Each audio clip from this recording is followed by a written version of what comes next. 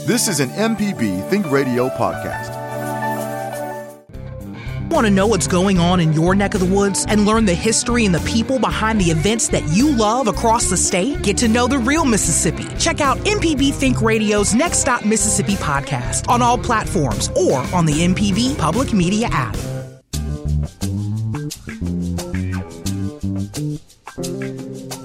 From MPB Think Radio, this is Now You're Talking. It's a show about the most interesting people and stories in Mississippi, and I'm your host, Marshall Ramsey. I'm editor-at-large and editorial cartoonist of Mississippi Today. You know, filmmakers Willy, Bearden, and George Larrimore, they're going to be joining us today to discuss their four-part docuseries, The Rolling Fork Tornado of 2023, and it's going to be premiering coming up this Thursday at 7 on MPB TV. Now, in the film, director Willy Bearden returns to his hometown of Rolling Fork to document the destruction from the March 24th tornado. The damage, folks, I can tell you, was absolutely catastrophic. 14 died. Hundreds had to find shelter afterwards. Basically, it was starting literally from the ground up, from scratch. Then neighbors and volunteers, they came together to help Rolling Fork rise from the rubble. It's a story of terror, struggle, and unlikely heroes. It's a fantastic documentary. I'm looking forward to seeing it, looking forward to talking to them as well. So I tell you what, incredibly powerful. And I just tell you real quickly before I bring them in, my story with it was that literally just on the Tuesday before the Friday tornado, I spoke at the Lower Delta speech series in Rolling Fork at the library. And so it was a great event, probably 60 people there. I was the first speaker of the series for the year. They do this series every year. It was Issaquah County Library right there by the courthouse. Like I said, it was just a great night. And I came into town a little bit late. I intended to eat at Chuck's Dairy Barn that day and have a good dinner. Drove around town, took pictures, saw all the carved out bears because, and we're going to talk a little bit about Rolling Fork's incredible history. But I mean, it was just a gorgeous little town. I went by the Episcopal Church, Chapel of the Cross, one of the oldest churches in the state. Just a great evening. And then Friday, like everybody else, we were watching TV. They cut in on the tornado warning, and it was absolutely terrifying. Just watching it go, see it formed right near the river. It starts cutting through the delta, and it's like it made a beeline and almost even kind of veered into hitting downtown Rolling Fork, and it obliterated it. The images that you started seeing on social media afterwards were otherworldly.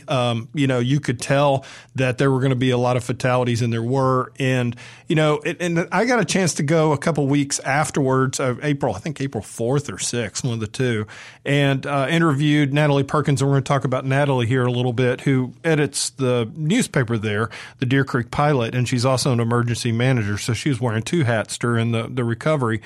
But I also did a bunch of drawings of some of the damage, and I got to tell you, I've seen a lot of tornado damage. I joke that I've gotten to be very good at drawing, debris since I've been in Mississippi. This reminded me of Katrina. I don't, literally coming down Highway 61, I stopped at one of the only existing at the time gas stations and got a drink, and then it's literally like you just went into everything was gone. Just absolutely gone. So I'm really looking forward to this documentary. And our guest today, we got Willy Bearden on with us, who was raised in Rolling Fork, and George Larrimore, who's a Peabody Award-winning filmmaker as well. Okay. So glad to get to meet both of y'all. And I'm really excited about this because I think this is just such an incredible story. And I was talking with John Gibson, who does television here, and his description of your documentary is it's literally straight from the heart. And it only makes sense. Willy, I know obviously Rolling Fork is a very special place to you just because it's where you grew up. Yeah, it is. I was you sent me your drawings, and I tell you, they really, really affected me. The drawing you did of the football field and the stands there. The house I grew up was right off to the right of there. Wow. I was like 2 houses from that football field. I played football on that football field, from the time I was in the 7th grade. And so. Oh, yeah. And I got to add one more thing. And you tackled Archie Manning. So just to let you know that. Well, yeah. I will say this. Archie Manning ran into me and got tripped up and fell down. So I'll never say I actually tackled Archie Manning, but after we got up from the pile, all of my friends on the team were slapping me on the back and said, "You tackled Archie," and I was thinking, "No, I didn't." But work with me here now. Come on. That's right. Well, that's my only claim to fame when it comes to football. But well, I tell you, go ahead, George. I just, before I forget, there is an Archie Manning connection to all of the positive things that have happened in terms of the recovery of Rolling Fork. There is an Archie Manning connection to this, which I'll tell you later on, which we just heard about the other day. That doesn't really surprise me, to be honest with you, that if there's some good connection here in Mississippi, that usually Archie and Olivia, play some part of it. So, well, yeah, seriously. I mean, like you said, and that had to be hard because I was there 4 days before the storm. And, I'd been to Rolling Fork before, but I really took time. I was coming in on two wheels for my speech, but I wanted to make sure I saw the town, and I took a bunch of pictures. And I'm so glad I did that now because it's, even when it does recover, it's not going to be totally the same as it was. No, it's not. In fact, the morning after the storm, I was watching CNN, and my wife kept asking me, and my wife knows Rolling Fork. She'd been down there many times. She kept saying, "Where is that? What are we seeing?" And I literally did not know what I was looking at. And believe me, I'm 73 years old. I've walked every foot of Rolling Fork, Mississippi, and it was unrecognizable and just shocking. Yeah.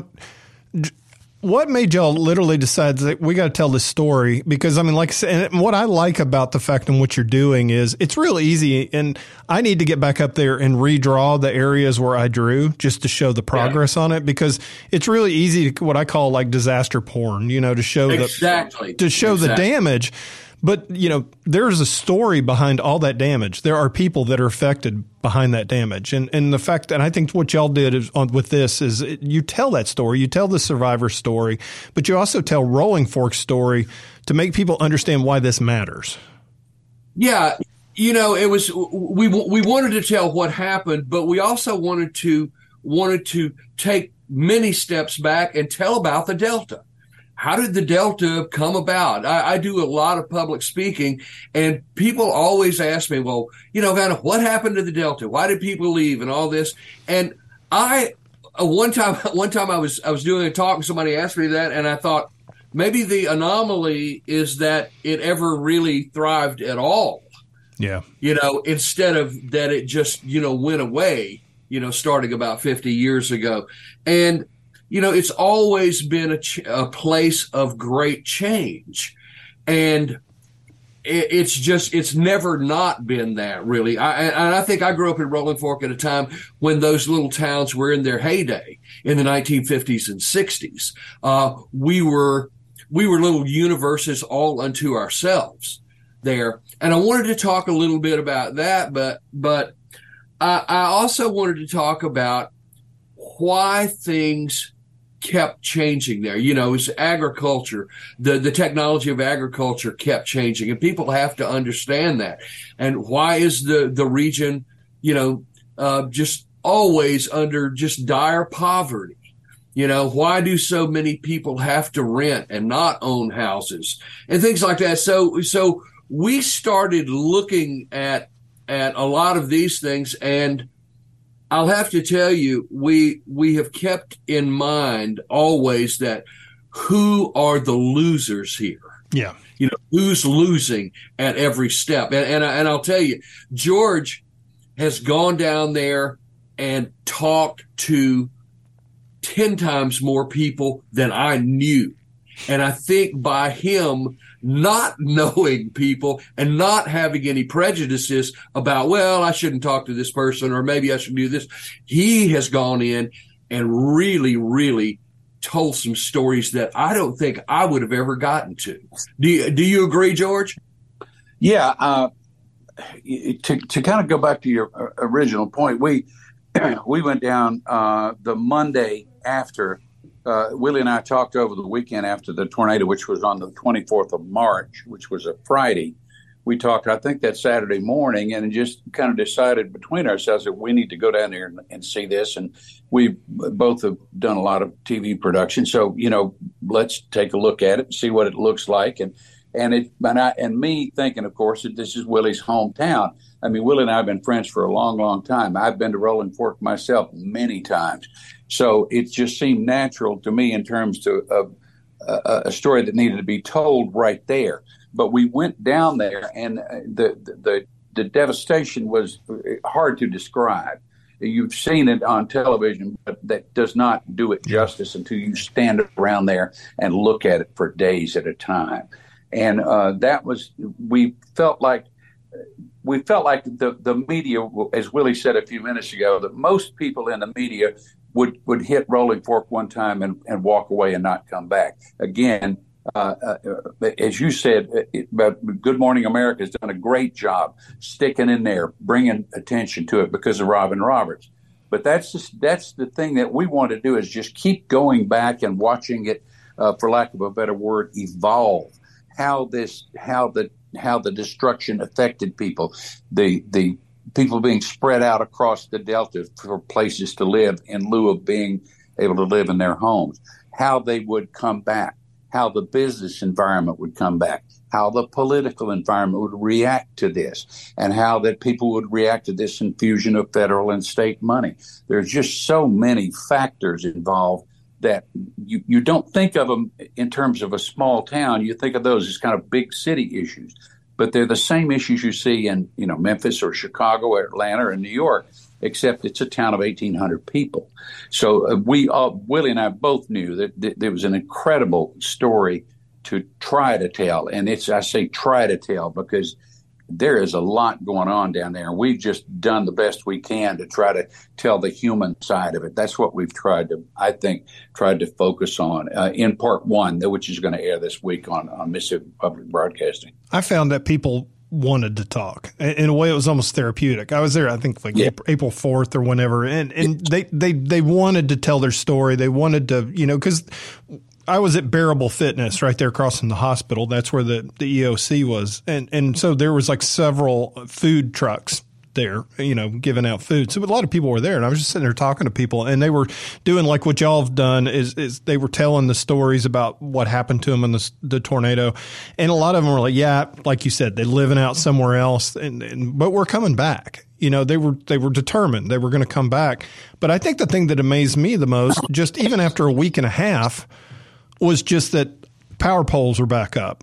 They were stringing electricity. The roads were clear. I didn't get a nail in my tire. I don't even know how that happened because it literally everything was totally destroyed. So, like I said, you get that initial boost of energy, but now here we are, 6 to 9 months later. Where is it going? And I'm so glad, like I said, that y'all did that you're telling that story a little bit because, like you said, obviously every small town has its political issues and everything else. And y'all really do kind of put that into perspective. Yeah. Well, I really think that George and I kind of knew that we needed to do this. These disasters are so common now. Right. I mean, they happen, every week, somewhere, some little town, whatever. But what they don't have is I don't think they have people who have told stories with modern media. Yeah. And so that's where we kind of felt like we were different and we could go in and tell those stories. I've done a lot of museum work and I've thought about the Delta a lot and I've shot and written and all this. So with this, I thought, I can't go down there and pick up a hammer and help somebody build a house. Yeah. I can do this, and it might be universal enough to where people in other cities and other small towns, when they see this happening to their community, maybe it can kind of be a roadmap for them. And George, you probably going to add something to that. I was going to say that for people to understand, Rolling Fork was also under a lot of stress because of the flooding that had been happened in the previous couple of years. You had all the devastating South Delta floods. And so they were under economic stress at that point anyway. And the track of the tornado almost looked like it literally took a little bit of a kink right as it was heading toward downtown and hit them right in the throat. I mean, just punch them in the throat. So it was like so unfair just how it all went down on that day because they had been kicked in the chin. But I mean, it's like a very proud town. Yeah, I mean, there's a spirit in those little towns that people have persevered over so many kind of heartbreaking situations. And people have done well. And you talk to folks and they want to live there. Yeah. A lot of them realize, we're not going to get a Chevrolet motor plant here. We're not going to get that. But, this is going to be a good place to live. And I think everybody just wanted to stay there. And so that's kind of been the problem. On one hand, you've got these charitable organizations have come in and literally built houses for people and furnished those homes. You just wouldn't believe. George was down there last week and the week before and shot stuff. And I was blown away when I saw the footage. I mean, pictures on the walls, knives and forks and spoons in the drawers. And so many people have been so kind to the people of Rolling Fork. But that's just karma, I think. I think that people in Rolling Fork have been good to other people. And as you were talking earlier, if you're going to have a disaster somewhere, if you have it in a place where everybody has a tractor and a chainsaw and a backhoe and all this, believe me, things are going to happen quickly. I mean, by that Monday that we were there, everybody had, there were trailers out there. And you think, man, if this had happened in Memphis, we would have been in trouble. But in Rolling Fork, everybody, let me bring 3 tractors and do this. So, I mean, that's certainly not an upside, but it does speak to just the spirit of people down there. Yeah, I always talk about that. We have the chainsaws and casseroles that before you can get out of the rubble, there'll be a church van in your front yard full of people with chainsaws and casseroles. They're going to be feeding you and cutting the tree on that. George, some of the stories that y'all are telling, and I think one of the things is when you listen to those stories, you think about what would I have done in that situation? Like, how do you decide to leave your house and go to Chuck's Dairy Barn to be safe? That sort of thing. And people made literally life and death decisions when this thing's bearing down on them. Yeah. One of the things that we were trying to, Will and I were discussing when we started is how do you try to tell a story, which really it's a huge story. I mean, it's a small town and a huge story because the destruction was at such a level. I've heard estimates between 50 and 60% of all the houses in the town were either destroyed or had to be torn down. Wow. Now, you imagine folks listening out there, if you imagine a town of Tupelo, if someone said, all right, we're going to tear down, we're going to knock down half the houses in Tupelo today, imagine the level of catastrophe that would bring with it. So many businesses. It went literally, and Willie knows this better than I do, but if you cut the town into thirds, it went into the middle 2/3 of the town. And just sucked it up like a vacuum cleaner. At Chuck's Dairy Bar is a key example. Right there on the highway, a central place in the town, a place where everybody knows everybody and everybody goes all the time. The mobile home park right behind Chuck's was where most of the 14 people who died there died. Okay, it just swept right through there. Our Willie's friend Charles Weisinger, is a major part in our story. His law office mown down. The flower shop, which we were in visiting just the other day, torn completely to the ground.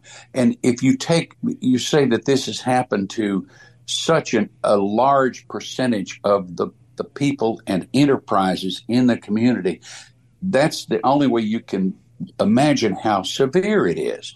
And again, as Willie said earlier, this is a town where a lot of people live below the poverty line. Okay, the community is 70% African American. There's a good amount of unemployment there. It was a town struggling to find its way anyway. Okay, and then to try to come back it's going to be it's a struggle now. It's been a struggle since day one. It'll be a struggle 2 years from now. But I think the spirit of the community is the thing that keeps coming back to me. And again, it's something that Willie mentioned a minute ago from his history there. The spirit of the people, the willingness of the people to help each other. You in this crisis, you talked about Natalie Perkins. Marshall, she's one of, for lack of a better term, one of my favorite characters in this whole story, because her heart is on her sleeve and her heart is in her newspaper. And what they went through to get that paper published that first week and continue to do is pretty astounding. And again, not to sidetrack, but if you look at local newspapers, everybody who lives in Mississippi knows the struggle of hometown daily or weekly newspapers. They're dying all the time. She was in an uphill struggle to keep the Deer Creek Pilot going, and then had this thrown in on top of her, and she's the number 2 person in the emergency management team in the city of Rolling Fork. Natalie Perkins, that was her immediate job. Get in a truck, pick up your radio, go out and see what you can do. She told us on camera, she said she went to this spot where they had kind of had an impromptu place where people were gathering to try to coordinate things. And somebody walked up to her and said, there's 2 people, there's 2 bodies behind the dollar store. And she told us, she said, that's when I knew my town is devastated. But the stories that we've heard and continue to hear, not from the beginning and not to have stopped, every time we go down there, every time Willie and I talk to people, they tell the most amazing stories. And so often, we were in Anguilla the other night. Friday night was homecoming. Okay, the high school was wrecked to such an extent that they couldn't play. They don't go to class there. They couldn't play football there. They had their high school homecoming game in Anguilla. They had a parade.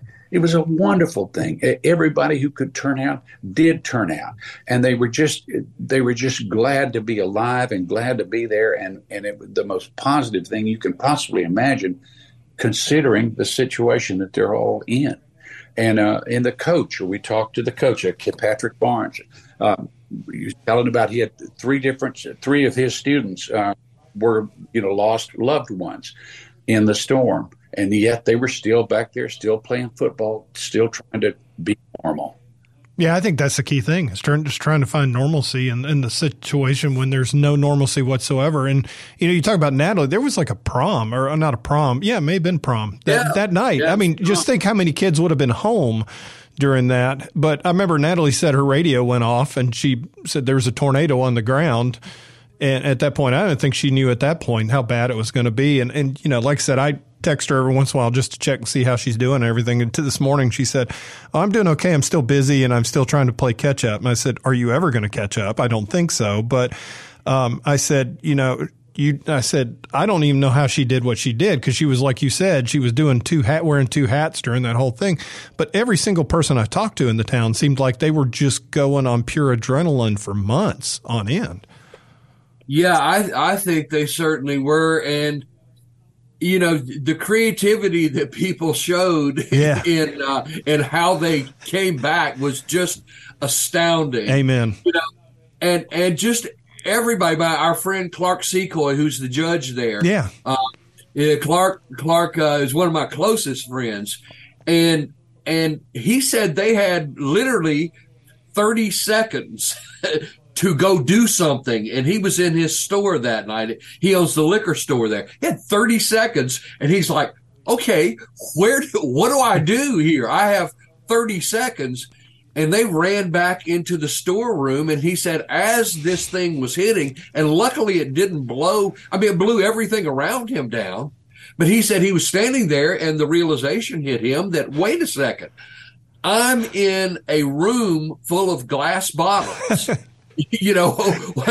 So just everybody had to really think on their feet, and everybody started helping one another. Yeah. And I think, by the time the tornado blew through, within 10 minutes, people were helping folks. And some of the storm chasers, some stories there. Now, George has talked to them more than I have. George, can you speak to like the storm chasers? Oh yeah, there were. It's kind of odd.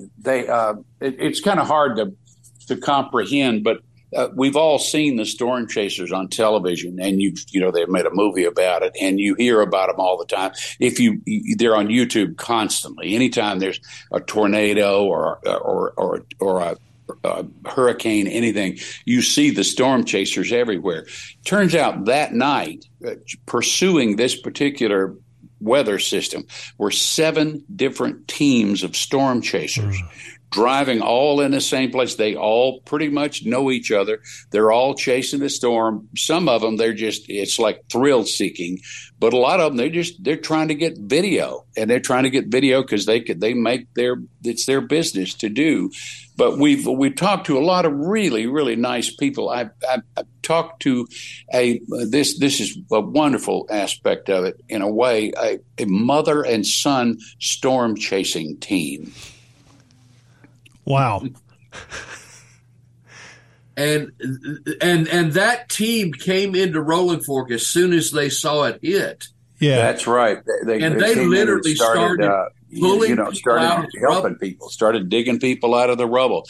They went by this one house where there were 11 people in the house at the time, and they just started calling out, saying, "Are you in there? Are you in there? Are you okay?" And people would call and respond to each other, and then they started digging in, and they pulled every single one of them out. One person was hurt. One young man was hurt pretty badly, but the rest of them got through it okay. Wow. I mean, that, like I said, you do see that they're really good about search and rescue and everything. And I'm just was thinking about on a storm chasing thing. This storm, I mean, it was supposed to be a terrible night anyway, and they were saying we're going to have a big, huge outbreak, but it turned out to be one really bad supercell.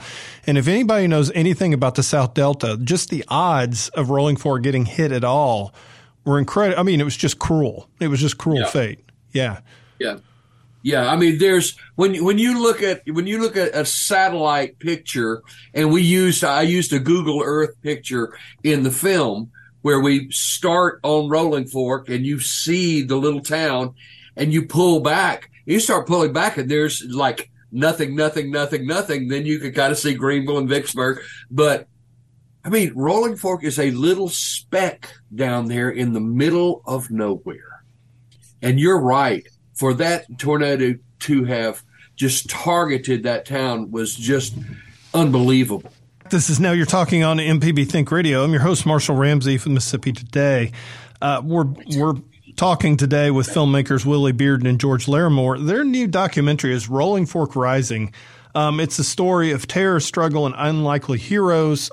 For those of you who don't remember, I don't know how you couldn't, but on Friday, March 24th, an EF4 tornado, which was about a half-mile wide, absolutely just hit Rolling Fork, Mississippi, right up the gut. And then one course continued to travel on through the Delta, hit Silver City, destroyed it, hit Winona, took some lives there as well. The storm went back up in the sky, came back down. The tornado came back down in Amory and hit it as well. This was a terrible, terrible night all across the state. The thing was, this thing hit during the night, so literally nobody could see the damage except for like whatever their headlights could shine or a flashlight. Next morning when the sun came up, Rolling Fork realized that it had an awful lot of work to do to recover. Y'all have done a fantastic job, like I said, on this documentary. It's a 4-part documentary. You've told the story of Rolling Fork. You've told the story of it's the disaster itself, but also the incredible recovery too. And it's one that's very indicative of Mississippi and particularly of the Delta, to go through struggle and through hard times and to make something beautiful come from it, AKA see the blues, for instance, the music. There is a long history of that. The run date's coming up. It'll be coming up on Thursday at 7 p.m. It'll be coming up this Friday as well at 7:30 p.m. So these are chances for you to watch it on MPB TV. It'll be on Sunday at 10 in the morning on Thursday or 10 maybe in the morning. I didn't write that down right. Hang on. It is 10:30 in the morning. And then on Thursday, it'll be at 2 p.m. in the afternoon. So lots of chances for you to be able to see it. You know, guys, I was just thinking about this. This tornado reminds me very much of the one that hit Greensboro, Kansas back in 2017. Once again, hit the town, obliterated it. They kind of like started over from a clean slate and said, this is what our town's going to be. How has that been government-wise and leadership-wise in getting – because you've got all the – like you said, all the different charities coming in and building and so forth. Has there been a master plan, or is this thing just kind of happened organically? I think there's been I think that's kind of been the question, who is really in charge? Because when you come down to it, nobody is prepared for this. Right. No, there's not a person in that town. And I say that because I had the opportunity to talk to Congressman Benny Thompson a few weeks ago, and he's in part one of our film. And he said exactly the same thing. He said, why is everybody saying, well, what are you doing? You need to do this. You need to do it. He said, nobody's ready for this. Right. And he said, people say we're not building back fast enough. He said, well, if you build back to the standards of Rolling Fork, you can build back tomorrow because there are no standards. And so there were so many things that he really opened my eyes about people wanting things to happen immediately. And, when you get the federal government in there, they have standards that you must meet before anything can be done.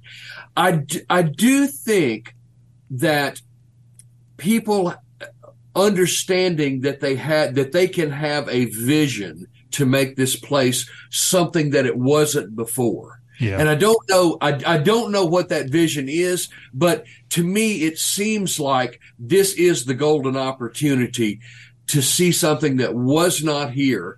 And then, hey, look what we've made. And I wish I had an answer for them as far as, what to do. Is it tourism? Is it, because it seems to me that the Delta really relies on tourism. Now, 20 years ago, you couldn't have paid anybody to come to the Delta, and now you have museums, you have places to go, you have places that people go hear music, people, chase the tamale trail and all of these things. So there has been that creativity in envisioning what the Delta can be. Yeah, you've got the combination of blues and Teddy Roosevelt and Rolling Fork. Yes. Yeah, definitely on that. And Rolling Fork has exploited that beautifully. Yes. I mean, they've been having the Great Delta Bear Fair for years. And let me tell you what, when you see 3,000 or 4,000 people in downtown Rolling Fork, it will warm your heart, and people are, buying art and crafts and things like that. And maybe that's the key, is to get people to come. I don't know, but I just know that the people of Rolling Fork have the capability of envisioning what they want this town to be. Don't you agree, George? I'm not sure. I think the jury's kind of still out on that to some extent. I think people want to do it. Yeah. Yes. Can they pull together kind of as a team to get it done? I thought Willy's conversation with Congressman Thompson was really strong in that he just sort of tells it like it is. There are a lot of people saying, we know what to do. I can talk to somebody in the governor's office, blah, blah, blah, but they don't really know. And they're dealing with a situation which no one in Rolling Fork had ever dealt with at this degree before. There's been a lot of frustration in the town among the people in the town that things have not moved faster. I think that's always true. And yet there's the other part of that is that the town itself, the Board of Aldermen, the mayor's office, have not been the best at communicating what they are trying to do, what their vision is. And I think people want a much clearer picture of that. I think everybody's hopeful. There's still a lot of belief that it can get to where they want to get to, but it's a long pull.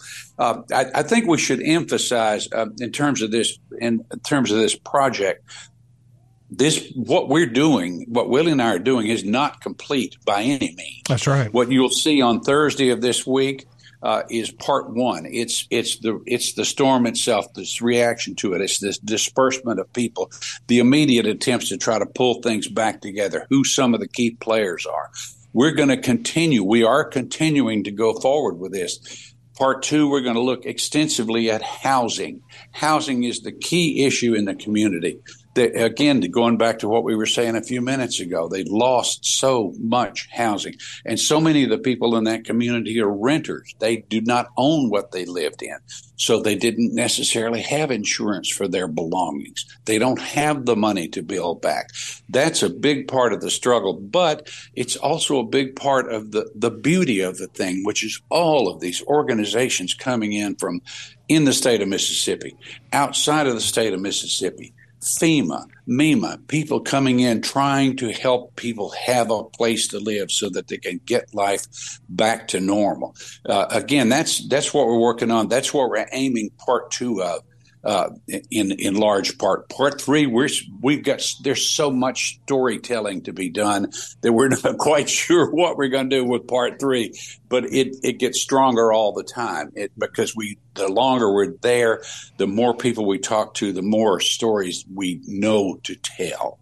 I think, what you're doing is brilliant because, like you said, so many times people literally come for the initial disaster and then they're gone. And I remember, 6 months after Katrina being down working on the coast, or maybe it was December, so it wasn't 6. But anyway, they had a psychological tent set up where they had, people, they could go and get therapy and get help and everything like that. Over half the people that had come through were still in shock. Yeah. You can really do a lot initially with adrenaline, right? When you're pushing through it. But now we're getting to the point now where that trauma is starting to eat through and, people are, depression kicks in and everything else. So, I mean, the fact that the community's still hanging together is very encouraging because I think they're going to need each other before this thing's totally done.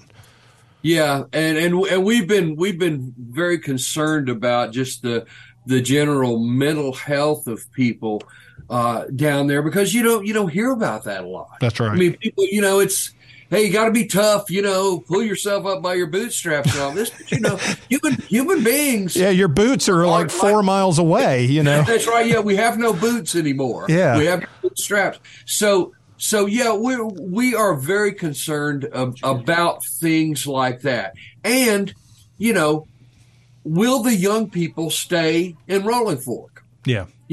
What is there for those kids who are graduating from high school? And what is 10 years going to look like down the road?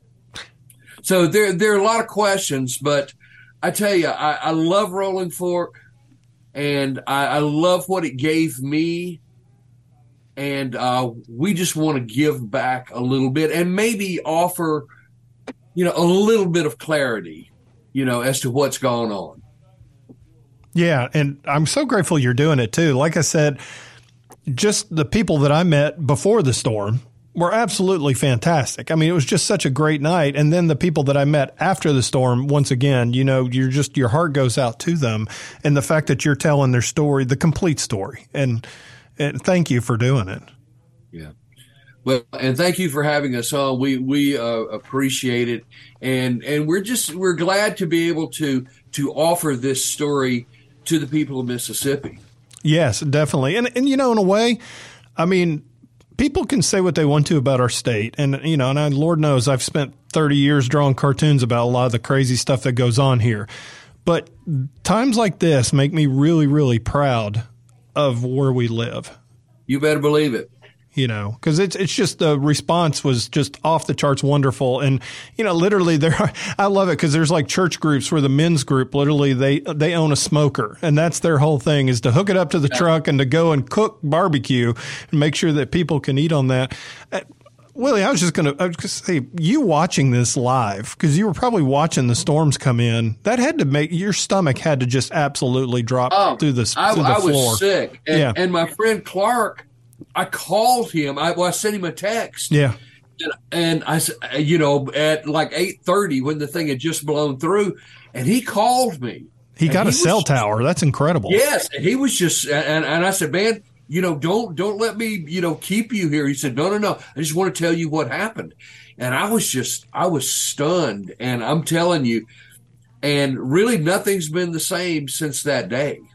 No, it really hasn't. I sold a bunch of books that night at the library. I still have all the uncashed checks in my bag. I'm going to just start mailing them back to them now because I think they'll probably get back to the people because I figure they don't have the books anymore. So on that. But I mean, like you said, it's a great town, and I'm so grateful for both of you for doing this. And I'm glad it's the first one's going to be Thursday night at 7 on MPB television. It's incredible. How long is the actual documentary? It's 30 minutes. Each part is 30 minutes. Yeah. And I know y'all have enjoyed working together on this too. We have. We've been friends for a long time, and you know, it's kind of like it's almost like a Hollywood story. The two old guys, you know, kind of come in off the bench and and we're able to do something, right? We're back in the game, just as long as you don't have to tackle Archie again. Exactly. Although you might be able to catch him easier now. I don't know. Man, I've enjoyed this. Yeah, we're well past the point of retirement. We should have better sense than to be doing what we're doing. But you just can't a story like this. You just can't turn away from. And the people of Rolling Fork and the people of any town that this happens to deserve their story to be told. And we're in a time where the media is so fragmented and there's so little coverage of stories that should be told that people really need to. We're doing what we can, and we think it's important that we're doing this. Thank you coboth. We're out of time. I wish I could talk to you for 2 hours about this. Rolling Fork Rising is going to be premiering Thursday at 7 p.m. on MPB television. I want to thank you for listening. Special thanks to our guests, Willy Bearden and George Larrimore, for joining us. And if you'd like to hear this or any past episodes, you can listen to it on our podcast app or MPB Public Media app. Now You're Talking is produced by the incredible Jermaine Flood. And join us next week at Monday at 10 a.m. I'm Marshall Ramsey. I hope y'all have a great week. This is an MPB Think Radio podcast. To hear previous shows, visit mpbonline.org or download the MPB Public Radio app to listen on your iPhone or Android phone on demand.